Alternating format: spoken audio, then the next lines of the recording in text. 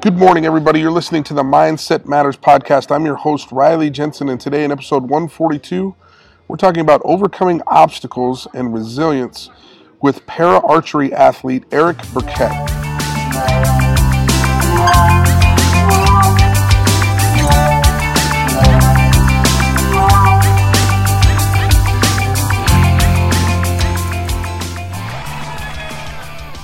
So we're back here at the World Ranking Championships. No, that's not the word they use. Second leg of the European Championship. Second leg. And I am here with para-archery athlete Eric Burkette. And we're talking about a few different things today. But first, I just wanted to introduce everybody to you a little bit.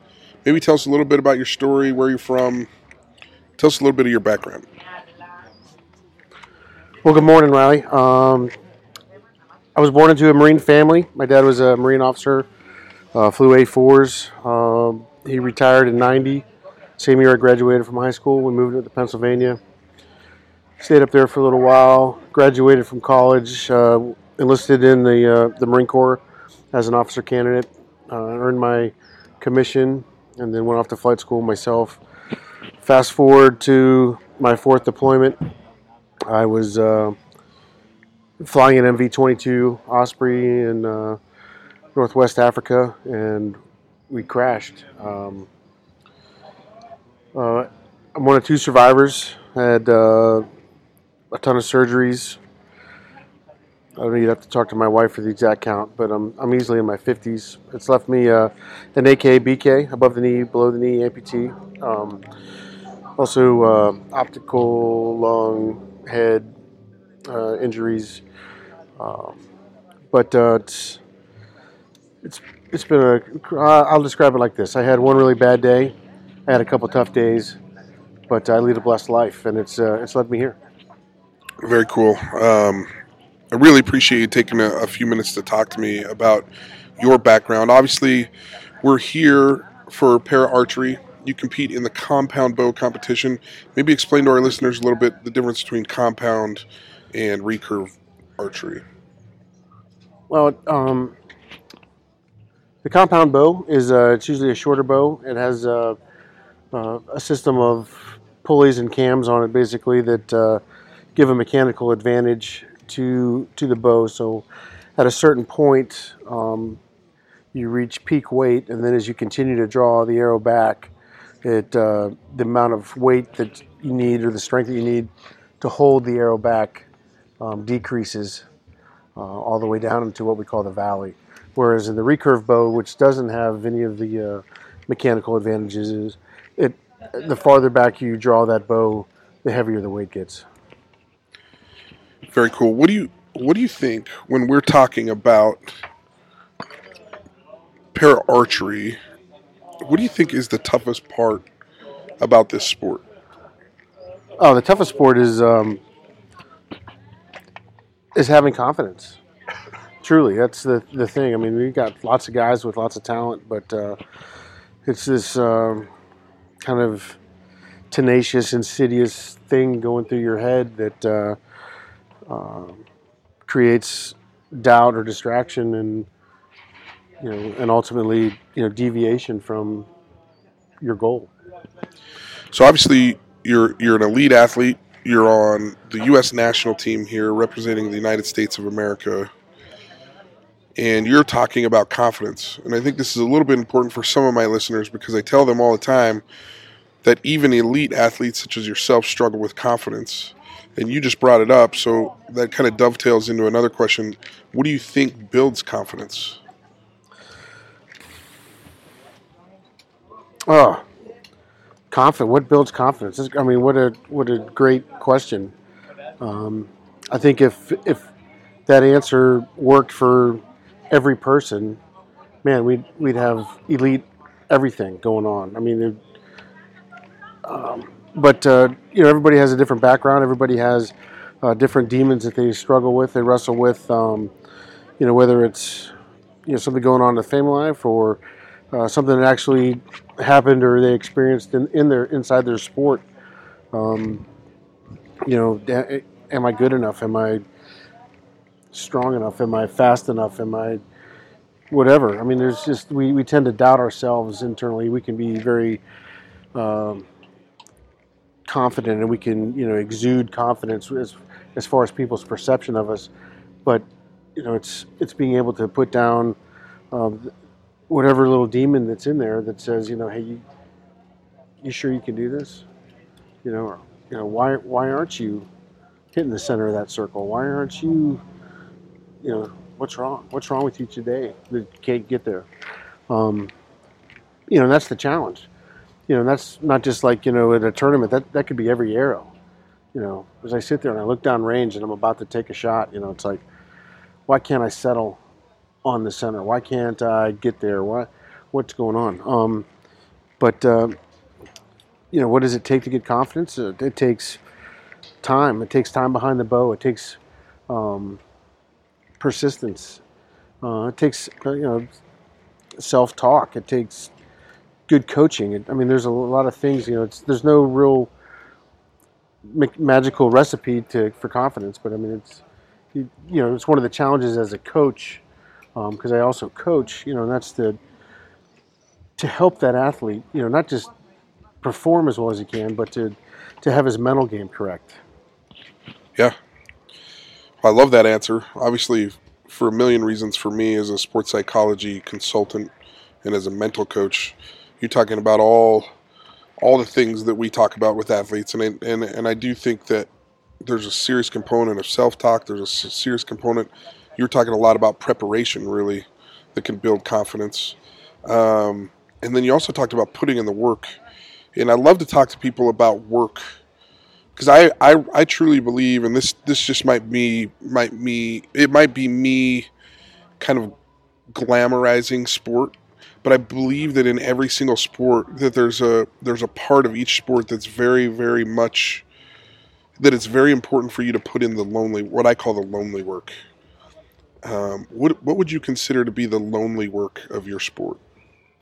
What's the lonely work? What's the work that, sure, you come here and you compete in a worldwide tournament. What's the lonely work that nobody sees behind the scenes, that's difficult for you, that you have to get up and you have to do anyway, even though people may not see it? Oh, it's probably no different than any other sport. The guys that want to be the best, those are the guys that get up early, and they go out and run, or they go out and lift, or they, go to the archery range, where they're tweaking their bow, where they're using the different mental hardening. Like in the Marine Corps, we talked about, like, you're being combat hard, you're ready. You've trained and you've trained and you've trained to where now things become instinctual, and hopefully when the first bullet flies or when the chaos starts, you're not thinking, you're reacting based on what your training's telling you to do and outside stimulus. It's the same thing with an archery tournament. How do I get to the point to where I'm tournament hard, I'm tournament ready? Well, let's go into a lot of tournaments. Even the small ones. There's still that external pressure, because now these arrows aren't just arrows that you're shooting in your backyard. It's arrows that are getting scored in a public setting. Do you cure cancer by shooting a perfect score in archery? No, but there's still that pressure to want to do well. I think any elite athlete wants to do well. But like the time where you get up in the morning and you work on maybe your headstrong, maybe you work on your bow, your equipment, where you're tuning it, where you're working, where you're just getting the last little bugs out, so things are smooth. Then you have to have, that builds confidence in your gear. That's part of it. If I just pick up a bow and it's like, oh man, I got to roll to my backup bow because my primary bow's down, but I haven't shot my backup bow. Oh, my confidence now is going to take a hit, because it's like, well, I'm not so strong on this bow. But so there's that. There's sacrifice. People don't see it, but the time that I'm behind my bow, or that I'm down in the bow laboratory, as I call it, that's time that I'm not with my family. Right. It's not time that I'm out, being a productive member of society. It's kind of, self-absorbed time. It's important, And thankfully, my family's bought into that. But it's that alone time is critical, and that's where you get to a tournament, and it basically all you're doing is you're playing catch with a spider, because you realize that nothing has changed, from your backyard. The target's not bigger or smaller. It's not farther away. The arrows aren't different. Your equipment's this. Everything is the same. It's just now there's a bunch of people around and someone's down there counting your arrow score. Right. So. Oh, that's very cool. That's very cool. I think that's an interesting thought. When I think about the lonely work, looking at it as a sacrifice. Like there's many sacrifices that are made for elite athletes, right? And they have great people around them. They have great people that help them to achieve their goals, right? And that's a really cool answer. What? Let me just shift gears here just a little bit. What percent of your sport would you say is mental, and what percent of your sport would you say is physical? I had a feeling you were going to ask that question. I think I travel a different road than a lot of people. People say, "Oh, it's 50%, or it might be 5% mental," and that's that last 5% that separates the best, for the better from the best. I'd like to think it's probably more of a 50-50, because if my mental game isn't strong, it's not going to carry my physical game, and if my physical game isn't strong, it's not going to carry my mental game. Or call it 100%, 100%. I mean. They overlap, and they complement each other. So to put a percentage or fraction, I would say that, to shoot my best, I've got to be strong mentally and physically at the same time for that 3 to 5 second period where I'm up and I'm focused on where I want that arrow to hit the target. And if I can't bring my A game for that 3 to 5 seconds, both mentally and physically, there's deviation, and deviation, costs tournaments. Right. You've talked to me before, Eric, about the balance between focus, and in some ways you kind of substitute aggression for your focus, like that ability to really go after a shot, and then also just trusting and letting your body do the work. How does that work for you, and why is there a balance between focus and maybe letting the sport come to you, or letting this come to you? What does that mean to you when you talk about that? Excuse me. I don't know. It's kind of a weird idea, I guess, that I have in my head. So I need to come actively aggressive to an archery tournament. I need to approach shooting as if I'm going to get that X. I'm going to shoot the center of the target. But at the same time, I've got to be able to put that focus in the same place every time in a conscious way, and then allow my subconscious to perform what I've been practicing and all that alone time and all that quiet time and all the time behind the bow, away from my family and everything, to let that all come together as one to drive that arrow through the center of the target. So if I come and I'm passive, or if I'm just, trying not to shoot outside the yellow, or trying not to shoot outside the 10 ring, or, whatever it is, if I'm not hungry and going for the center of that target every time, that tiny little microscopic jelly bean of goodness inside that target, if I'm not going for that, actively, passionately going for that, putting my brain on that jelly bean, the thing that I can't see right there behind the X, if I'm not doing that, I'm creating deviation. I'm allowing other things to come in. So there's the putting the conscious brain in a spot. There's allowing the subconscious brain to control the whole process of shooting an arrow, of allowing that arrow to release cleanly from my bow. And when that comes together, it's beautiful. Yeah. Does that answer your question? Yeah. I mean, to me, you're describing an art. I like to think of archery as a discipline. a discipline that that forces you to master yourself, because you can't control the other guy shooting. I mean, I shot good the other day, but I was beat. The guy had a personal best. What can you do? Just compliment the guy. I mean, dude, he smoked you. You had a great day. He had a better day. I mean, come on. I can only control myself.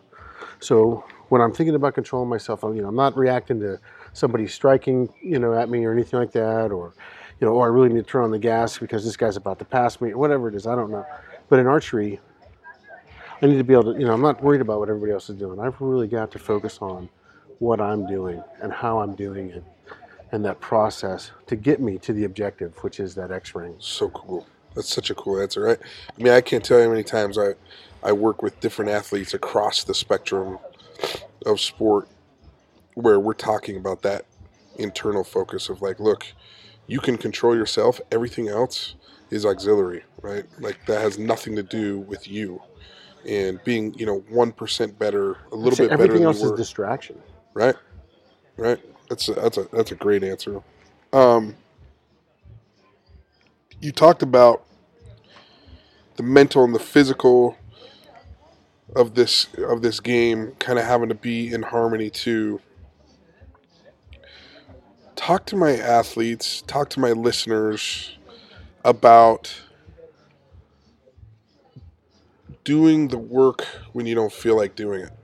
Is that a hard thing for you at this point? Is that still a hard thing for you? Is it just something that you do because you don't feel like it? I mean, I love it. There's people that have written books and talked about things. They're like, look, you're never going to feel like it. Like nobody feels like it all the time. Talk about that process a little bit. Like, what is it? Tell me what it's like for you as an elite athlete to get up and have to put the work in despite wanting to, or does that happen to you? Oh, I just kind of alluded to what happened the other day here at this tournament. I put in a great effort, and I shot well. Guy beat me. He had a personal best, and I mean, props to him. But I tell you what, that just makes me hungry. What your win or learn, right? I think it was one of your previous podcasts. Man, I hate learning. I hate learning. All right, I hate learning, and because that's a good way to spin it. I like what you're saying here. I hear you clearly. So when I get up in the morning and I don't think about, I think, oh, you know what, it's cold or it's hot or I've got a bone in my arm or whatever other BS is going through my mind that keeps me from wanting to get out there. There's a lot of things that go on. One, I hate learning. I hate learning at a tournament. I'd rather let them get up, get off your butt, get out there, get your bow out, and let's start learning on the practice range, because I sure hate learning in public. Yeah. I hate getting spanked by somebody else. Number two, if you think about your sport and you think that there's a guy out there, that guy from France that put the lumber to me, he got up. I picture that guy. For the next month or two, I'm going to picture that guy getting up and getting in his wheelchair. That's so interesting. And shooting his bow, knowing that, hey, I'm going to shoot better than that American. Dude, screw that. I'm going to out-train that guy.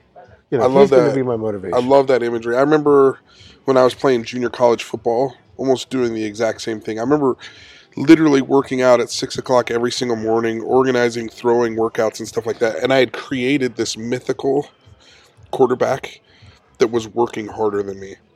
He was a mythical quarterback. I didn't know who he was, but there was somebody on the East Coast that was putting in 15 extra reps. And I was like, gosh, dang it, I got to stay. I got to put more work in. Because my biggest goal that year was to not get outworked by any quarterback in the country. I wanted to be the hardest working quarterback that there is. And it's interesting that you're saying that now you take an event like this where you've had experience with somebody, and now you can say, now you can actually put a picture to that person. You know who that person is. Like, he's getting up, I got to get up. I got to beat him next time. Yeah, I want to compete with him next time. Just, the French guy, whatever, it doesn't matter. Whatever you're, these young guys, what do you want? Do you want to be good? Do you want to be better? Or do you want to be the best? And then if you do want to be the best, what do you think it's going to take to get there?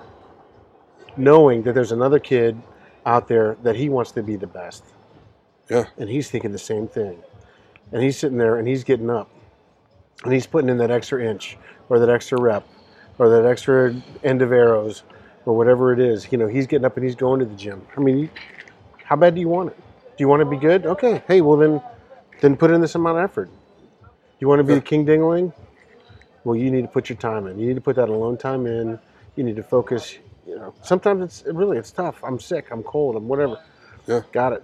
I don't have legs. Whatever. Suck it up, Buttercup. That's a good point, man. I love the thought in sports psychology, and I love the imagery of like, give me 100% today of your 83%. Give me 100% of your 57%. Give me 100% of the 43% that you got, right? And that's kind of what you're saying. Like, when you get up in the morning, you don't feel like it. Well, that might be that you're at 47% mentally. Well, get up and do it anyway. You're never going to feel like it. And I love that you're telling, you know, these athletes and these listeners about the fact that you just got to get up and do it anyway. That there's days where you don't feel like it, but you get up and do it anyway. I think that's beautiful. One of the things that we beat on in archery is, you know, it's not as important to shoot 100 arrows. Man, you're out there, you're training hard. You had a 1,000 arrow thing. You did the 1,000 arrow challenge. Good on you. But if you didn't shoot one of those arrows correctly, you just build a bad habit. Who cares? Who cares? You know. So it's, you know. So it's 100 perfect arrows. It's not 100. It's one perfect arrow. It's one perfect arrow and at a time. I don't like to say even perfect. It's perfect. You know, whatever. Fair enough. One deliberate arrow. Is that a better word? One well shot arrow at a time. You know, and if it's only 3 or 4 well shot arrows, hey, that's awesome. That is what you want. That's really good. And then build I remember going to a golf tournament for a business one time, and Mike Weir, and you may or may not know who he is, but he won Augusta as a golfer. He lives in Utah, where I live now. And we all pulled out a bucket of 50 balls, and we're getting warmed up for the tournament. We burned through those bucket of 50 balls in 10 minutes, right? He's got 50 balls, and he's kind of down away from us. And I figured, oh, we got a little bit of time till we start. Maybe I'll just go down and watch him. He'd gone through like 10. I mean, the deliberate practice and the drawn-out shot. I mean, he was so deliberate in his practice and so deliberate in what he was trying to do. But I think I learned a good lesson that day. It's like, hey, it's not about how many balls you hit and getting your muscles warm. It's about putting your muscle through the correct memory. It's about building that myelin sheath in your mind that builds the neural pathways, that builds it so that when you do get to a tournament, when you do get to a pressure situation, that you are firing through that neural pathway in a natural way. Now let's go back to that question you asked me early on. How do you build confidence? There it is. There's your answer. You've got this foundation, right, to make that one good shot, to stay focused for that 3 to 5 seconds while you release hell on the center of that target. This is a great interview. I hope freaking 4,000 people listen to this interview because it's so good. There's 2 T's in Burkett, by the way. Okay, so let's shift gears a little bit. What's your greatest accomplishment in life so far? Could be in your sport, could be in your personal life, my greatest whatever you want to say. In life. There's so many aspects. As far as like my archery career, it's being asked to be a coach. It's people trusting me enough with something that they're passionate about to help me get them to their goals. That's the pinnacle. I mean, anybody can be a great athlete, you know, but to be able to give back, you know. Now, in my particular case, you know, I teach kids, elementary school kids, all the way up. Right now, I've got a guy that's going to, you know, qualify and win the Senior Olympics next year. But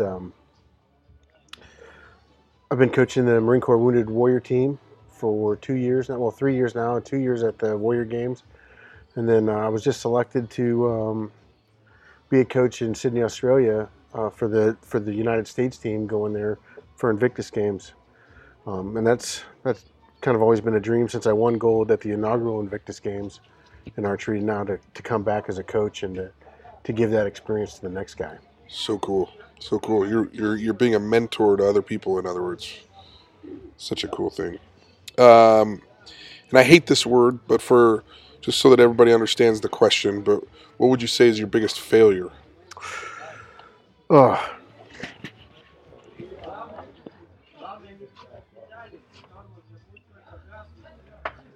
I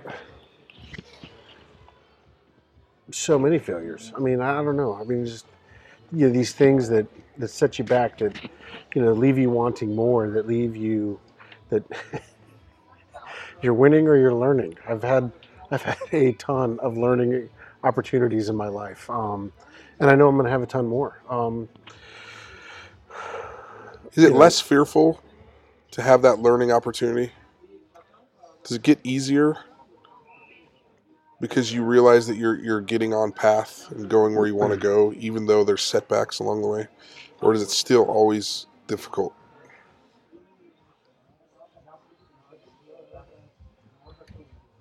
I would say any serious competitor wants to win, and the best of those try to find a way to learn even during their wins. They're not satisfied with it. I'm not. I would say everything brings its own challenges, its own anxiety level, its own its own distractions from winning. And I mean, you could look at any of that stuff. One of the things that I use in my life is one of the Greek definitions of sin, and that being failing to achieve the mark that God has put for you. So anything that falls short of where you should be, is not making the mark. Could be like sin. Could be that failure. It doesn't necessarily have to be a religious thing, but it's a way to look at life. Where do I need to be and where am I at? And then am I content not being where I need to be, or am I going to strive to do what I think is right? Yeah. Maybe a little bit deeper than we needed to go in your podcast, but no, I mean, I love it. I love tapping into your brain. It all goes into that whole, how do I be my best? How do I bring my A game? Whether it's 3 to 5 seconds out here on the line shooting holes in paper, or is it that 3 to 5 seconds, or maybe a little bit longer, dealing with my kids, or with another disabled Marine, or with an older gentleman who has goals of winning the Senior Olympics. I mean, I don't know. It's yeah. How do you deal with anxiety? Do you get anxiety? And what have been your best practices to deal with sport anxiety or with that nervousness that comes up? Well, I'll tell you, anxiety. You want to experience anxiety, try sitting in a helicopter on goggles in the middle of the night, getting ready to take off for the boat, going up into Iraq for the first time ever, and not knowing what to expect. That's anxiety, hoping that you do everything right, hoping that the guys in the back don't know that anything's wrong or right. They just know that they're getting to the spot where they need to be when they need to be there. Hoping that the bad guys aren't bringing their A game. And hoping that if they do happen to bring their A game, that your A game is so much stronger. I mean, there's just... Yeah. So you talk about combat hard. So, I come to these tournaments and, sure, I want to win, and there's anxiety, and like I said, there's that doubt that's saying, oh, you're really ready for this, or, is your bow tuned as best it could be, whatever. Is there, the stars aligned in your favor, whatever.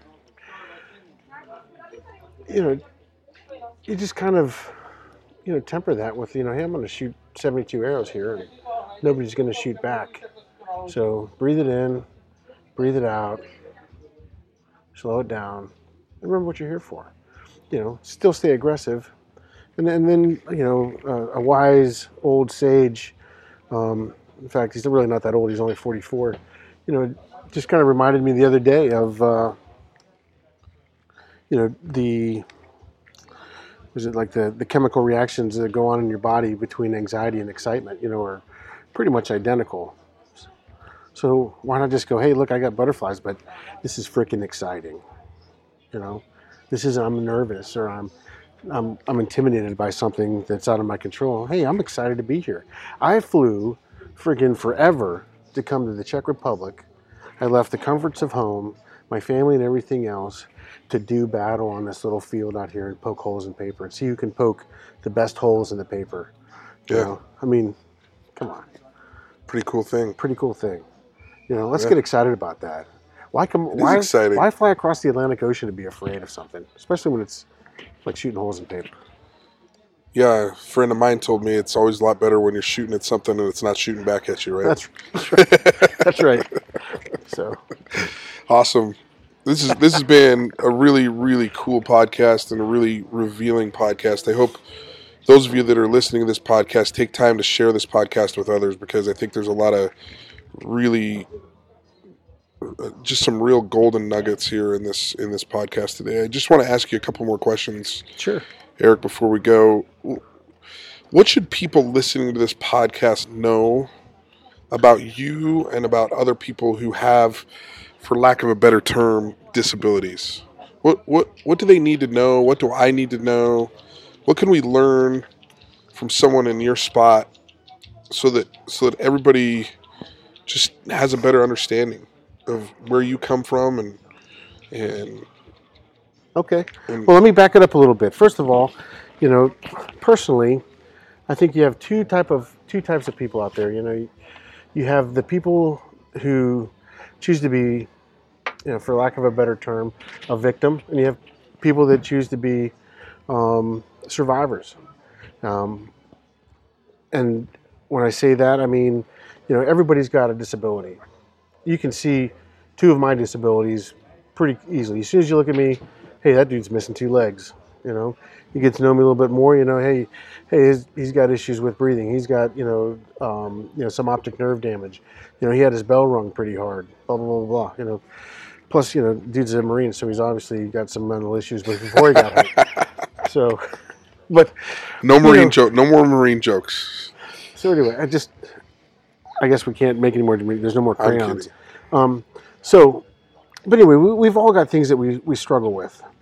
And then what I would ask people to do is I would look at whatever they struggle with, whatever it is they struggle with, and they say, do I choose to be a victim to this thing that I struggle with, or do I choose to be a survivor of this thing that I struggle with? I choose to be a survivor. Like I told you earlier in the podcast, I had a really bad day. I've had some tough days since then, but I lead a blessed life. And that's because I try to find the good, and I try to attack and lean forward and embrace the day and live with the hope that my best days, despite the challenges that I have, my best days are still ahead of me. And you got so many of my peers and other people choose to lay back and be a victim and put their hand out for the VA, put their hand out for this, that, and the other thing. It's almost frustrating how our society kind of breeds the victim. But, that's for another podcast. But I would just, when you deal with your particular issue, do you choose to be a survivor, or you choose to be a victim of your demon? I choose to be a survivor. Let's go. Let's attack. Hey, come on, man. It's awesome. It reminds me a little bit. I just read a book by Urban Meyer, the head coach for Ohio State, and this has been around in sports psychology for a while. But they talk about the equation E plus R equals O. In other words, the event plus your reaction equals the outcome. The event for you was in the Middle East, flying an Osprey, crash a plane, lots of death around you. I think you said there was one other survivor. And in between that event is a moment where you get to choose your reaction. And it may be just a moment. It can be over time, right? It could have been over the last 6 years that you're recovering from this, that you get to choose that reaction. But that's ultimately what makes the outcome, right? is the R factor. Your reaction is what you're saying. You choose not to be a victim. You choose to be a survivor, and I love that phrasing. I'm not a victim, I'm a survivor, right? And all of us could learn from that, right? All of us could learn from that and I would with also our say, disabilities. I would encourage people that, let's say you find yourself being a victim, which there are times where I backslide or I feel sorry for myself or whatever. But you still have, at that moment, you have a decision right then and there. It's like it resets. Every nanosecond, it resets. Do I choose to be a survivor? Do I choose to be a victim? I'm a victim. Screw that. I'm going to be a survivor now. Now is the time. And then let's say you backslide, but then you get another chance. Now I'm going to be a survivor. I talked to a guy named Travis Mills. He got blown up in Iraq. He got blown up in Iraq the day before my crash, and I got to Germany before him, and they wheeled him past my room. Travis is the 5th surviving quadruple amputee. He put his pack down. He was on a patrol, put his pack down, checking on his guys. They had a halt, and he set his pack down on a glass IED, one that doesn't get detected by the metal detector. They'd already swept the area. Anyway, when I saw them wheel him past my room in launch stool, I said, that guy's dead. He just doesn't realize it yet. I thought for sure he was dead. So we made the translant together. We ended up at Walter Reed. We rehabbed together. And I said to Travis, he's down there, I'll tell you this. Travis Mills, with no arms and no legs, walked before I was given a 4-hour pass to leave my room at the hospital. This guy's a stud. He's got enough heart for half the United States. I mean, he's a great dude. Anyway, look him up, Travis Mills. I will. I said to him one day, we're doing physical therapy together, and he's always pushing himself. He's always pushing the guys around him, just an inspiration. I said, Travis, how do you stay so positive, man? He says, he goes, you want to know a secret? I don't. There are days where I sit in my room and I consider my situation and I have a little pity party and I cry and I get upset and then I realize, hey, this isn't going to get me anywhere. This isn't going to get me anywhere. So strap your legs on, get up, and try to make today a better day than yesterday. And this guy has done more for disabled veterans and more for awareness and raised more money and done more for families than I don't know who else. I mean, him and Gary Sinise are probably the biggest champions, of disabled veterans going. And but even guys like Travis Mills, guys that are my inspiration, have bad days. Yeah. But we always get the chance to make another decision. Am I going to be a victim or going to be a survivor? Constantly choosing to be a victim or a survivor. Choose to attack. Yeah, such good stuff. Man, that's good stuff. Thank you for sharing that. Is there anything else you want to tell our listeners? Anything that you think could be beneficial or thought-provoking to the athletes and the listeners to this podcast that you'd like to share with us? I would say losers are satisfied. Champions are not. Losers are satisfied. Champions are not. What does that mean to you? It means I'm not talking about, on the field of play or anything like that. I'm talking about in your heart. Are you content with where you're at? You just won the Super Bowl. Where are you the next day? Are you Hines Ward out there training again the next day?